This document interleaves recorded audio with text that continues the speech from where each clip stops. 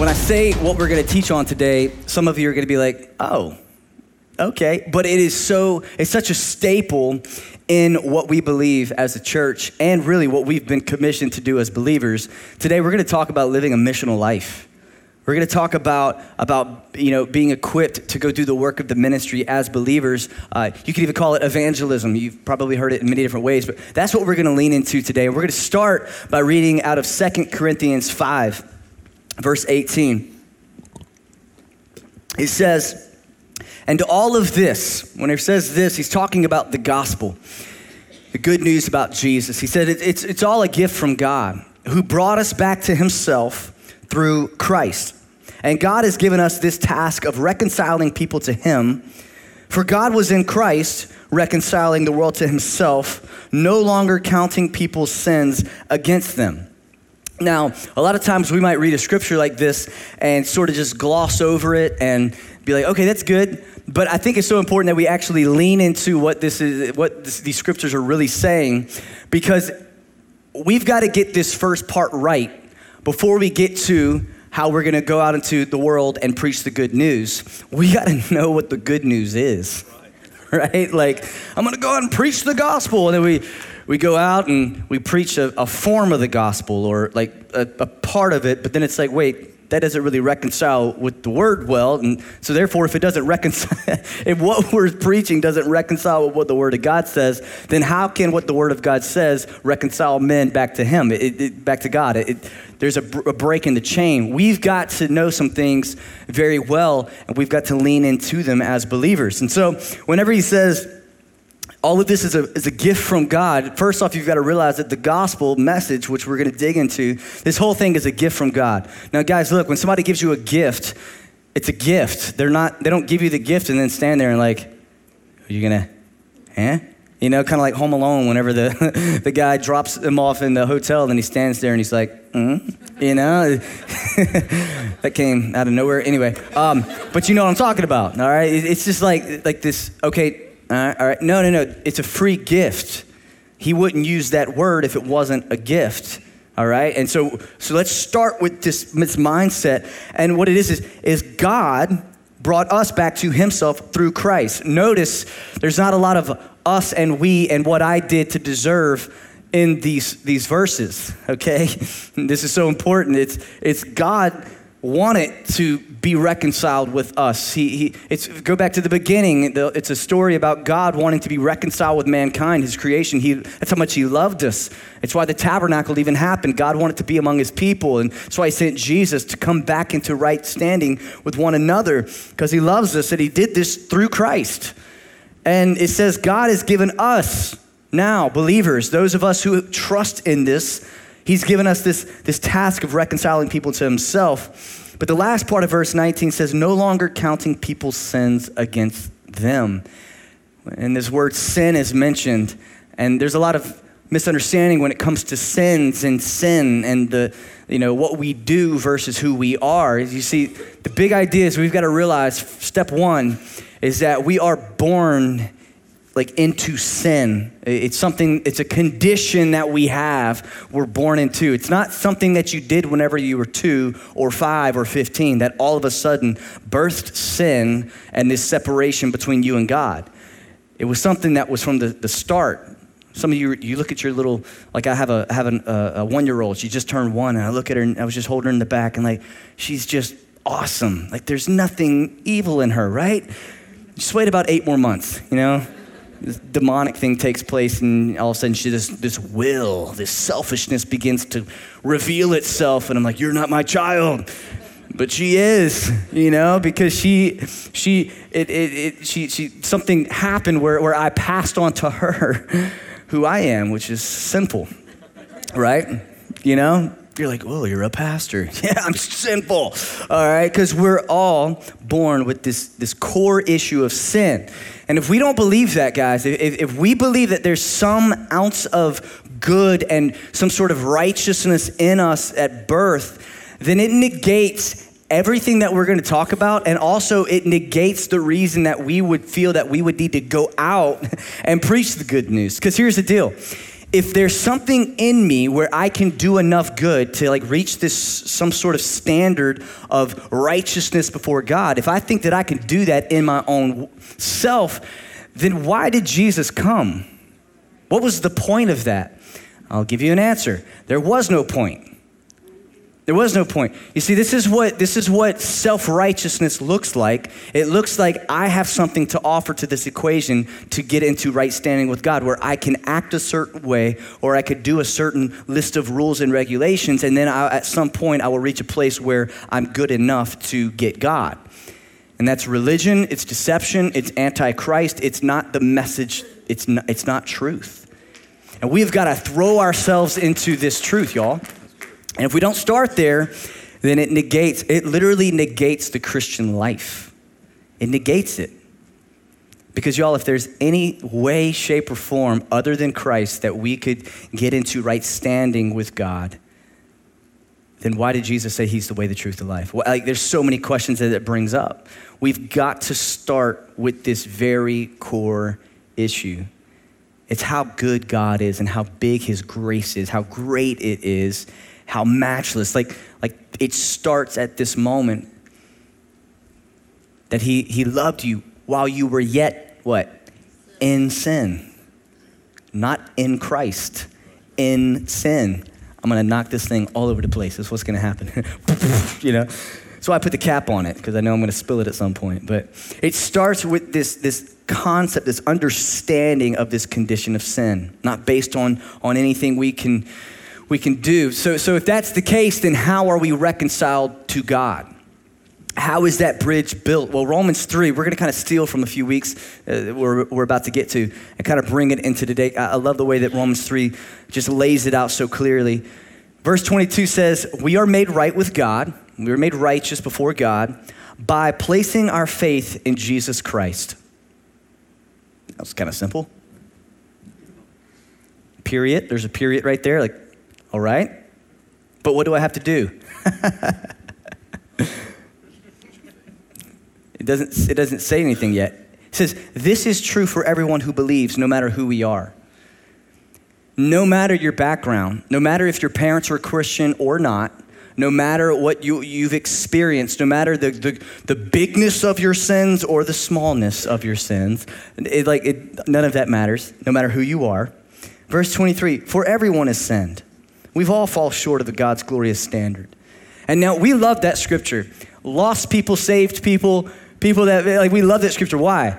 Because I think that we tend to use that scripture in sort of this justifying way. Like whenever, as a believer, we really mess it up. And you say, well, we've all fallen short, right? And we lean into it, but we don't lean into it with the whole scope of all that it says, but we lean into it for the moment of self-justification, right? It doesn't produce brokenness and humility in us. It produces some sort of justification that it's okay. It's not, but that's what I'm saying. We tend to tilt that scripture at times. Well, we've all fallen short. That is true. It just depends how you're using that. And he goes on and he says, yet God. How many of y'all love the but God moments, the yet God, right? It's where you read the scripture and there's a heaviness that comes upon you of just, oh my gosh, this is terrible, right? And you're like, some scriptures leave you hanging. It never resolves itself and it just leaves you with this. Like, I love the book of Ecclesiastes. It's just kind of like party pooper, right? I'm like, but this guy is right. Everything is meaningless, you know?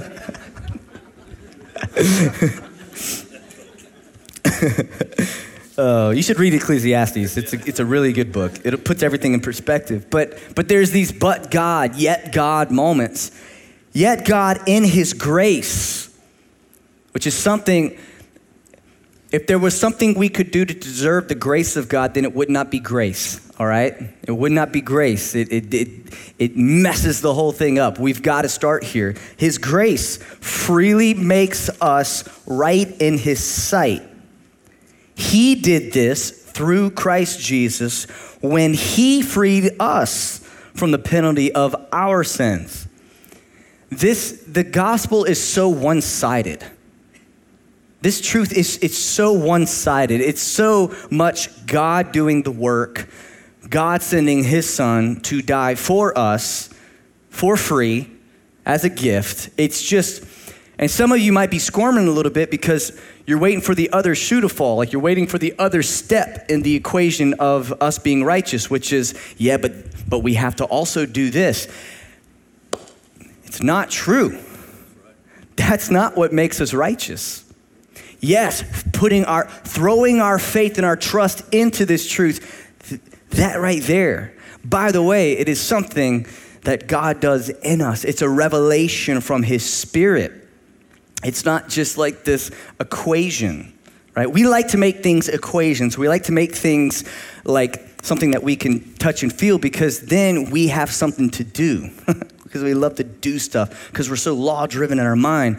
But the gospel, like this truth right here, it annihilates self-righteousness. It annihilates it, and it's so good.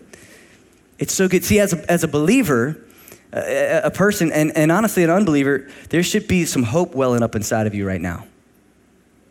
Because that's what the truth does. The truth sets you free. The yoke of Jesus is easy. It's light. It's not a burden because he's done it all. And if we don't start here, again, if we don't start with this, eventually we won't care to tell other people about it because it's not going to be real. It's not going to cause joy in our heart. So why we want to give somebody else a message that hasn't produced joy in our heart? It's his righteousness, not yours. And so anyway, that's the big idea is of this leaning into and trusting in the fact that we are born in this condition. But then Jesus came, paid the price for it, right? Y'all with me? Okay, so let's continue. 2 Corinthians 5:19 goes on and it says this, and God gave us this wonderful message of reconciliation. Now, whenever I say wonderful message of reconciliation, the message of reconciliation is wonderful, not the message of what happens if you are not reconciled. The message of if you're not reconciled with God is actually a really negative ending, which is complete and utter destruction of every part of your life here, now, and actually mostly, more importantly, in the future, which is hell, complete separation from God with no hope of return. That is actually the flip-flop side of the wonderful message of reconciliation, that there is a way out, that there is a caveat by the grace of God. But then over here, the other side is, but because of that grace, the other side of the pendulum is there's also the wrath of God and the judgment of God. And next week, we're gonna really, really delve into this. I'd encourage you guys to come back. And actually, I'd encourage you guys to start reading the book of Romans on your own. Just read a chapter a week. And what I mean by that is read the same chapter every day for a week. Because you're going to read certain things and be like, huh? And then like you have to reread it, and then you have to read it like in another translation. You got to get another angle on it, and then there's a word that you don't even know what it means, so then you got to go look what that word means, and then all of a sudden it starts becoming alive to you, and then everything starts making sense, and God reveals his truth and his grace, and all of a sudden it changes you from the inside out, right? Like that's what studying the word of God does, is it illuminates truth in your life. It's a wonderful thing. So he says he gave us this wonderful message of reconciliation. Now here's the deal, guys. As believers, and again, we're talking about living a missional life, you know good and well that there's both sides of the story. There's a part A and a part B. There's a side one, side two, right? There's this wonderful message of reconciliation, and there's also this horrible message of destruction. But the Bible says that the kindness of God brings people to repentance. And I think one thing that people misconstrue is the fact that God gave us a wonderful message of reconciliation to lead the way, not leading the way with a horrible message of destruction. I mean, John the Baptist, repent for the kingdom of God is, yes, I know. But as believers, we lean into the kindness of God. We lean into the grace of God is able to cover any sort of curse, any sort of sin. So we lean into that. And the Bible says that is going to work with those that it's supposed to work with, right? Like that's what the Bible says. Like it is good enough. Like the grace of God is sufficient to lead the way. So I want us to lean into that message of reconciliation. Verse 20, he says, so we, all of us in this place today, we as believers are Christ's ambassadors. God is making his appeal through us. We speak for Christ whenever we plead, come back to God. Appeal is a word that is used in the court systems, right? Appeal. And you know, an appeal takes place after someone has already been convicted of something a lot of times, right? I'm not a lawyer, but I've watched a lot of movies. And, you know, so you have the appeal process, right? So here's the situation, guys. The gavel has already been dropped in regards to, like, the jury has already said its verdict. We've been convicted. We've been labeled guilty as human beings. Like, that's already happened many, many years ago. And then it says here that, like, almost the appeal process has begun. God is making his appeal through us. His appeal to people. Because guess what? There's still time. The end judgment has not happened.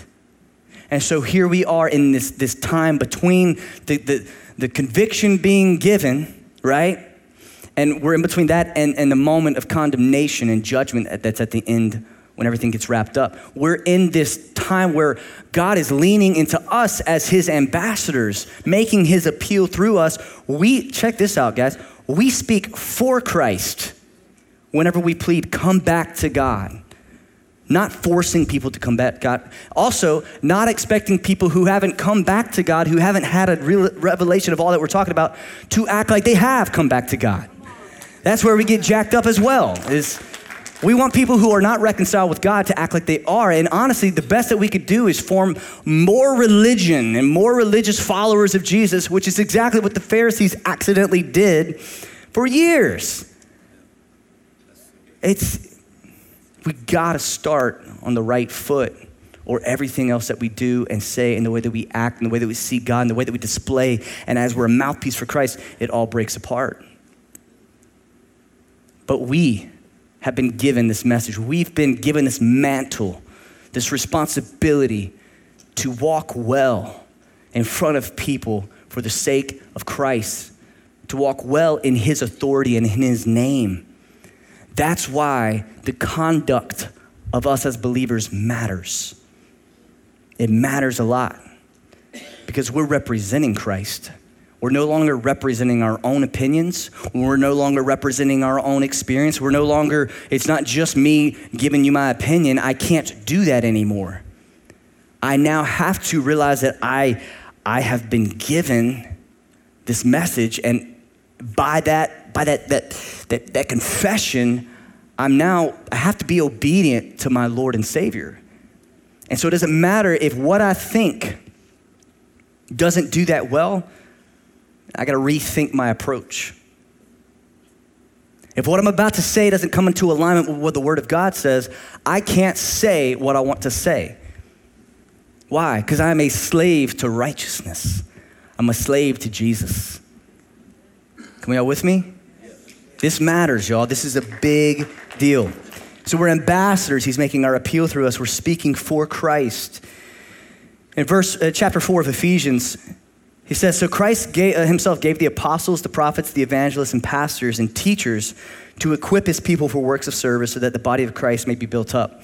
I'd like to continue to kind of try to erode this thinking that you only step into one of these roles whenever you start getting paid full time and you stand in a place like a platform, right? And you got the label of pastor or evangelist and all of these things. Like, he's given us those gifts.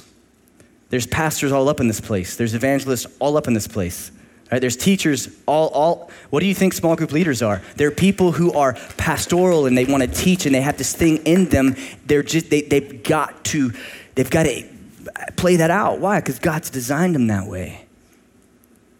So all of us, this is us, y'all. So we together, by the gifts that God has given us, we play this thing out and we are a part of building the body of Christ.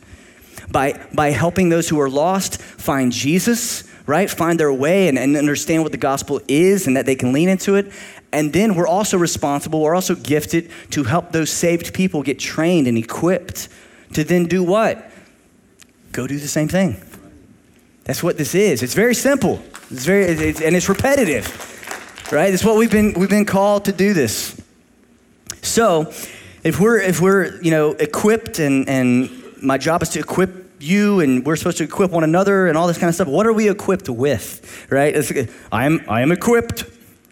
Do you just say that? I'm equipped. What am I equipped with to actually go and carry out what we're talking about and communicate this great, wonderful message of reconciliation? Well, I'm gonna give you two things. The first thing is this: as a believer, you are equipped with your story. Your story. The word of your testimony, the story that you have lived, the experiences that you have, the moment that the gospel was revealed to you, that whole journey up until that moment, all of it now, from when that happened, you met Jesus all the way to now, like your story, like that is a huge tool, a huge weapon in your hand that you are equipped with that nobody else has. It's awesome. Right? And I want to show you how awesome it is. There's a story that I want to share with you right now, and it's a story that I believe many of you maybe are living at this time, or you have lived, and I want to show you, whenever you share your story, what it can produce in the hearts of people. I grew up in a pretty traditional home. My dad worked, and my mom stayed home. However, my dad had a drinking problem. This one was good. What's funny is this is the actual place the bar that I would hide my dad's booze and stuff underneath. Like, that's what I see when I see that picture. He would get angry whenever he couldn't find the liquor, and of course, I'd have to give it back to him. I didn't know, what to expect when he would come home late at night, drunk and angry at my mother and I. Finally, one day, we left a note on the table and we went to go live with my uncle for a little bit. My dad ended up coming home drunk that night, and he ended up destroying everything we had. He ripped the furniture with knives. He broke every glass plate, dish in the entire home. He had also cut out all the pictures of my mother and I. This was a birthday party. And then this one was a picture of me, my mom, and dad seeing Santa Claus. And then this one is probably Easter that he had cut my mom out. So I don't have too many pictures of my mom and I. I wasn't really sure that we were going to be able to forgive him. However, my mom spoke to him on her own, and then she came to me and said, he's agreed to put down the alcohol.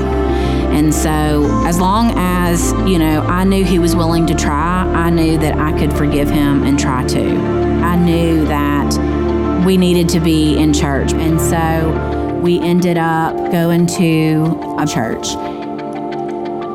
And it was after I had been saved and we had started going to church, and then we had some family pictures taken again, so that way I would have some memories with my mom. My dad rededicated his life to Christ shortly after that. My dad stayed very faithful to not drinking, which was huge for us. I mean, it was a life-changing experience. We realized then that being a part of a community and a church and having God in our life made all the difference in the world. This November actually makes 37 years that they've been married, and they definitely have been fighting for one another and rededicating their life to God and getting plugged into a church has made a world of difference in them sticking it out and really just trying to, focus their marriage on God.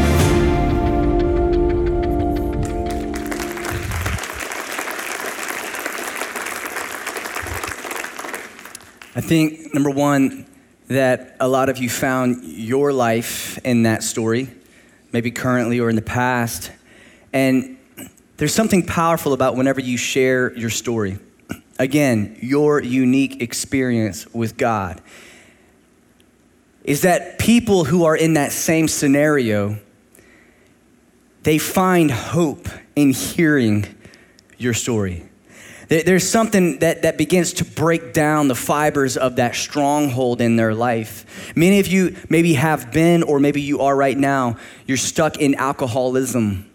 It's a part of your life. It's a stronghold. Maybe you grew up in it and now you're doing it and now you see your kids. This generational curse is taking place and you feel like there's no hope.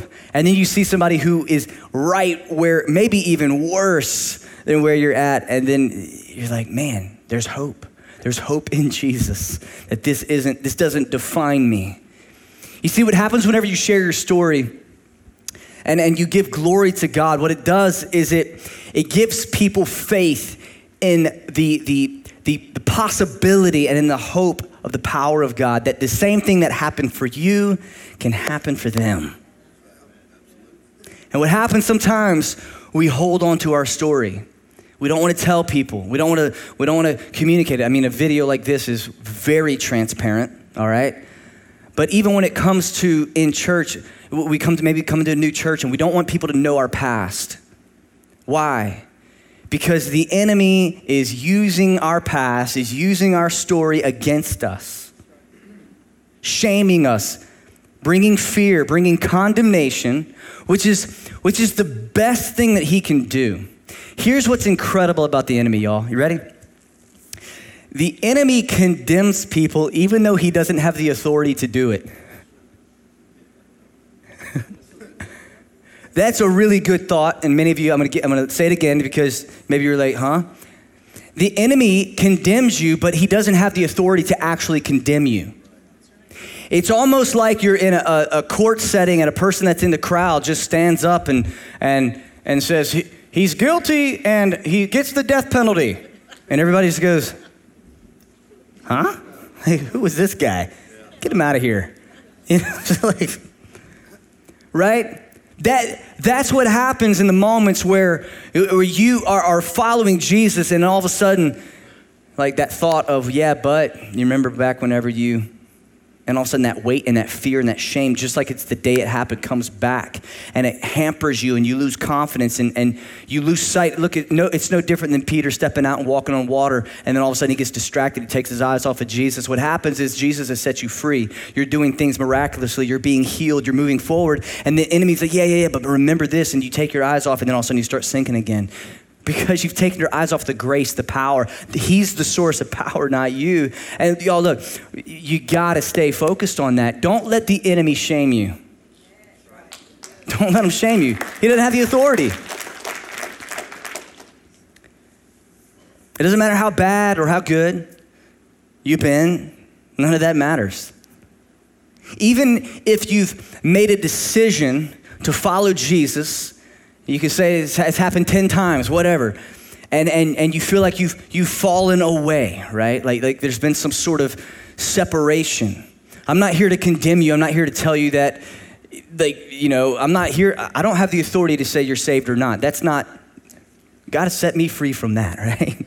He set us all free from that. We don't have to worry about that. He's the one that makes those decisions. But what I can say with full confidence is that his grace is sufficient, and where sin is, his grace abounds more. I can't say that.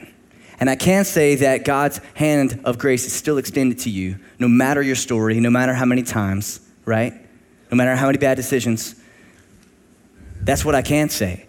And let that permeate your heart. Let it destroy shame. Let it destroy fear. Let a story like this, that guys, there's some things that have taken people 30 years to break free from. And we see a story in 5 minutes and we say, that should be me right now. And if it doesn't happen in my life, then I'm doing something wrong. I don't have enough faith, or I don't have enough this or that. And for many people, they quit God because they think that faith, that righteousness, they have something to do with it, not realizing that Jesus paid it all. And we're not having a condition of sin conversation. We're having the conduct of a believer. We're having a conversation about sanctification and becoming more holy. And yes, that is a reality in the life of a believer, is that we desire holiness. It's a fruit in our life that we desire to draw closer to God. And do we get it right all the time? No. That's where grace abounds. We got to throw ourselves into this, y'all. We've got to truly trust that God's grace is sufficient for us to make us righteous in his sight. And we had nothing to do with it. Because if we don't, it erodes the gospel. That tramples the grace of Jesus. That removes the power of the cross and his resurrection. That's what does it. Because you can't negate it without self-righteousness coming into play. You can't. This is good news, by the way. This is good news. This is life. This is truth. You feel that there's a faith rising up in some of you because you realize, oh my goodness, I've been condemned by Satan, who doesn't have the power in the first place. Oh my goodness. And you're starting to replay all those moments in your life where you were trying to reach out and grab onto God and seek him and draw closer to his presence. Some of you this morning, you walked in the room and you couldn't raise your hands. I'm talking about believers right now. You walked into the room, you believe in Jesus, you've had these experiences, but there's something inside of you that whenever you went to lift your hands and pray, something gripped you and stopped you. Gripped you. Fear, shame. Yeah, remember what you did last night. You know what? There comes a time, yes, where we should remember what we did last night. We should remember it. And yes, we should feel this, that wasn't good enough. That wasn't right. I'm a believer. I can do better, but I can do better because of God's grace, because of his love for me. And that's where the condemnation stops. It's conviction is good. Conviction does tug us and pull us closer into what God desires us to be. But it's not conviction with this rod that's coming down on you. That's judgment. And that will happen to those who disregard the grace of God at some point. But right now, God's a good father. And he loves his children. He disciplines his children. But it's in love and grace. And there's hope and life and joy on the other side. It's good. Good. You're equipped with your story. I want to go to number 2. As a believer, you are equipped with your theology, your understanding. Number 1, you're equipped with your story, your experience with God. That's something that is tailor-made for you, that nobody can redefine, nobody can reconstruct. It happened in your life, and it's something that used to cause fear and shame, but now it causes joy. But guess what? Also, as a believer, we're equipped with our theology, which is our understanding, intellectually understanding, by the grace of God, revealing it to us, this truth, but being able to make a defense, to understand why we believe what we believe. A lot of people know what they believe. A lot of people know what they believe, but they have no clue why they believe it. It's the same reason why a lot of people are Republican or Democrat, and they have no clue why. I was born into a Republican family, and that's what we do. You know, and it's like, you know, then all of a sudden you get into it and you're like, you know, I don't think I'm a Republican. I don't know if I'm a Republican, actually. I might be somewhere in the middle, you know, but I've always said that I was a Republican, so I have to continue to be one because I've said that. Like, I'm just bringing an example. I could go the other way with it. Some of you are like, he's mocking. You got to relax a little bit, guys. Come on, don't take yourself so seriously, you know. 70 years ago, if you said you were a Republican, it meant something completely different than it does now, by the way, just in case you don't know that. But you know, it's true. We just start believing something, we start quoting something and saying something, and a lot of times we don't even know why we're saying it. We know what we stand for, we don't know why we stand for it. We gotta understand why we stand for certain things. Whenever we say the grace of God, what do we actually mean? Do we mean the grace of God unless you do this? You can't. It's not grace at that point. See what I'm saying? You got to know what you believe to be able to stand on it. And then when you understand it and you've experienced it and man, God is welling up inside of you and it's just, yes. Then there's this thing that happens where you want to tell other people. You want to bring this wonderful message of reconciliation. You're looking at every angle, politically, socially, relationally. You're looking at all of it from this angle of the good news of Jesus. And it renovates the way that you react. It renovates the way that you think. It renovates all of it. Your marriage, some of you are like, my marriage is terrible, I need Jesus. No, you need Jesus. not because your marriage needs healing. You need Jesus. See, that's another problem is a lot of people think that things are good, so therefore I don't need God. Like my marriage is actually good. My finances are good. All of these things, and they taunt all of their self-righteousness, and they don't need God. And Paul said that all that stuff is filthy rags, man. It's useless. But yeah, we taunt it, and we're like, yeah, but look how good I'm being. And honestly, as believers, sometimes we can look at people's lives and we can see that goodness, and we can say, well, I guess they're doing okay. They don't need Jesus. I mean, everything's good. So I guess I don't really need to push this whole message of reconciliation because things haven't fallen apart yet. Things fell apart with Adam and Eve, guys. That's where it fell apart. I mean, right? We've got to realize that. Look, guys, I could be driving through an intersection and not know that the semi is about to T-bone me because I just ran a red light. I have no clue. I'm just listening to music, laughing, and then, right? I don't know that I'm in danger. Does it make it any less dangerous? Absolutely not. There's people that are living life. They're in a nice car. They're in this or that, and they think everything's good. There's a semi that's coming. We see the semi. We see it. And it's our job in love and grace to give them a heads up. That's what this is. If we believe it.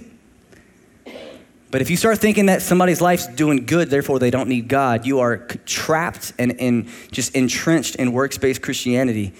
And you don't realize it, but you are treading underneath your feet the grace of God in your own personal life. Because it's not based on your account. It's not based on your bank account, your how good things are. It's not based on that. We gotta start on the right foot. You're equipped with your theology. 2 Peter says, you therefore, beloved, knowing this beforehand, take care that you are not carried away. Y'all listen to this, that you're not, this is to us, we're beloved believers, that you're not carried away with the error of lawless people and lose your own stability. Your own stability. He says, but grow in the grace. I love how he says the grace and the knowledge. Grow in your understanding of you gotta grow in grace. In your knowledge of the grace. You gotta grow in your knowledge, the grace and knowledge of Jesus. Grow in the grace of Jesus and the knowledge of Jesus Christ. As Lord and Savior. Lord and Savior, both and. He is fully gracious and he is our Savior, but at the same time, whenever we accept that, we also have to accept him as Lord of our life, ruler. And in that, in understanding him as Savior, we are humbled and broken and our hands go up in complete adoration of, wow, you saved us. And then on the other end of the spectrum, because of that, he's gotta be our Lord. If you love him, you'll keep his commandments. If you understand his grace, the commands of God are like a given, like you're cool with that because you realize that without the first step, there would be no second. Without his grace, there's only judgment. You realize this, and so you continue to grow in this grace, and it happens a lot of times by growing in your knowledge. You gotta experience God, but you gotta understand him as well. Some people start from a place of knowledge and intellect and they learn about God and then they find themselves at a place where they trust Jesus. And then other people start at a place where they know nothing about Jesus and they find themselves at a place where they make a decision to follow Jesus. It doesn't matter where you are in the spectrum, you got to continue to grow in the grace and knowledge of Jesus. All of us need to continue. It doesn't matter how many times you've read the Bible. I grew up in church, y'all. Sunday school, the whole 9 yards, 3 services a week, listened to preaching my whole life. And I feel like in the last couple of years that I actually know God in a completely different way. Because there were so many things growing up that didn't make sense. There were so many things that I couldn't reconcile. So many things I'm just like, yeah, but this, can I be honest with you? There were certain things, certain teachings, and I'm not saying necessarily from this house, but just overall, that kind of faith and that kind of belief did not stand up to tragedy in your life. Like, if you come to God, he'll fix everything. I just saw that didn't happen. And like, if the gospel of Jesus can't withstand a martyr, it can't withstand a tragedy in your life, if like that type of faith can't go through that type of situation and still be standing, then it's not worth it. And that's where I was at. It's like, this doesn't make sense. I'm singing these songs, but like, I was missing something. And then by God's grace, he began to display himself and reveal truth. And then all of a sudden, a few years ago, I grabbed onto a message that could stand through all of those trials. Not that I was going through them personally. I haven't lost a loved one that was close to me. I haven't had a disease. But I was watching people walk through things, and I'm like, what is it that they have that's able to stand? Because I don't know that what I have is able to stand that. And that produced a fear and a hunger in me to actually say, but what does? What kind of faith will? And it starts with this right here. We got to realize how far we are from God to realize that we even need to be close, that we need to be reconciled with him, right?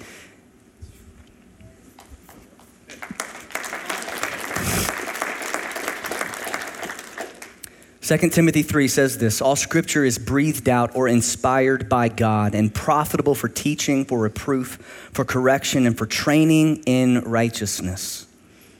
17, that the man of God, the woman of God, that we may be complete, competent, equipped with every good work. The second piece is the good work.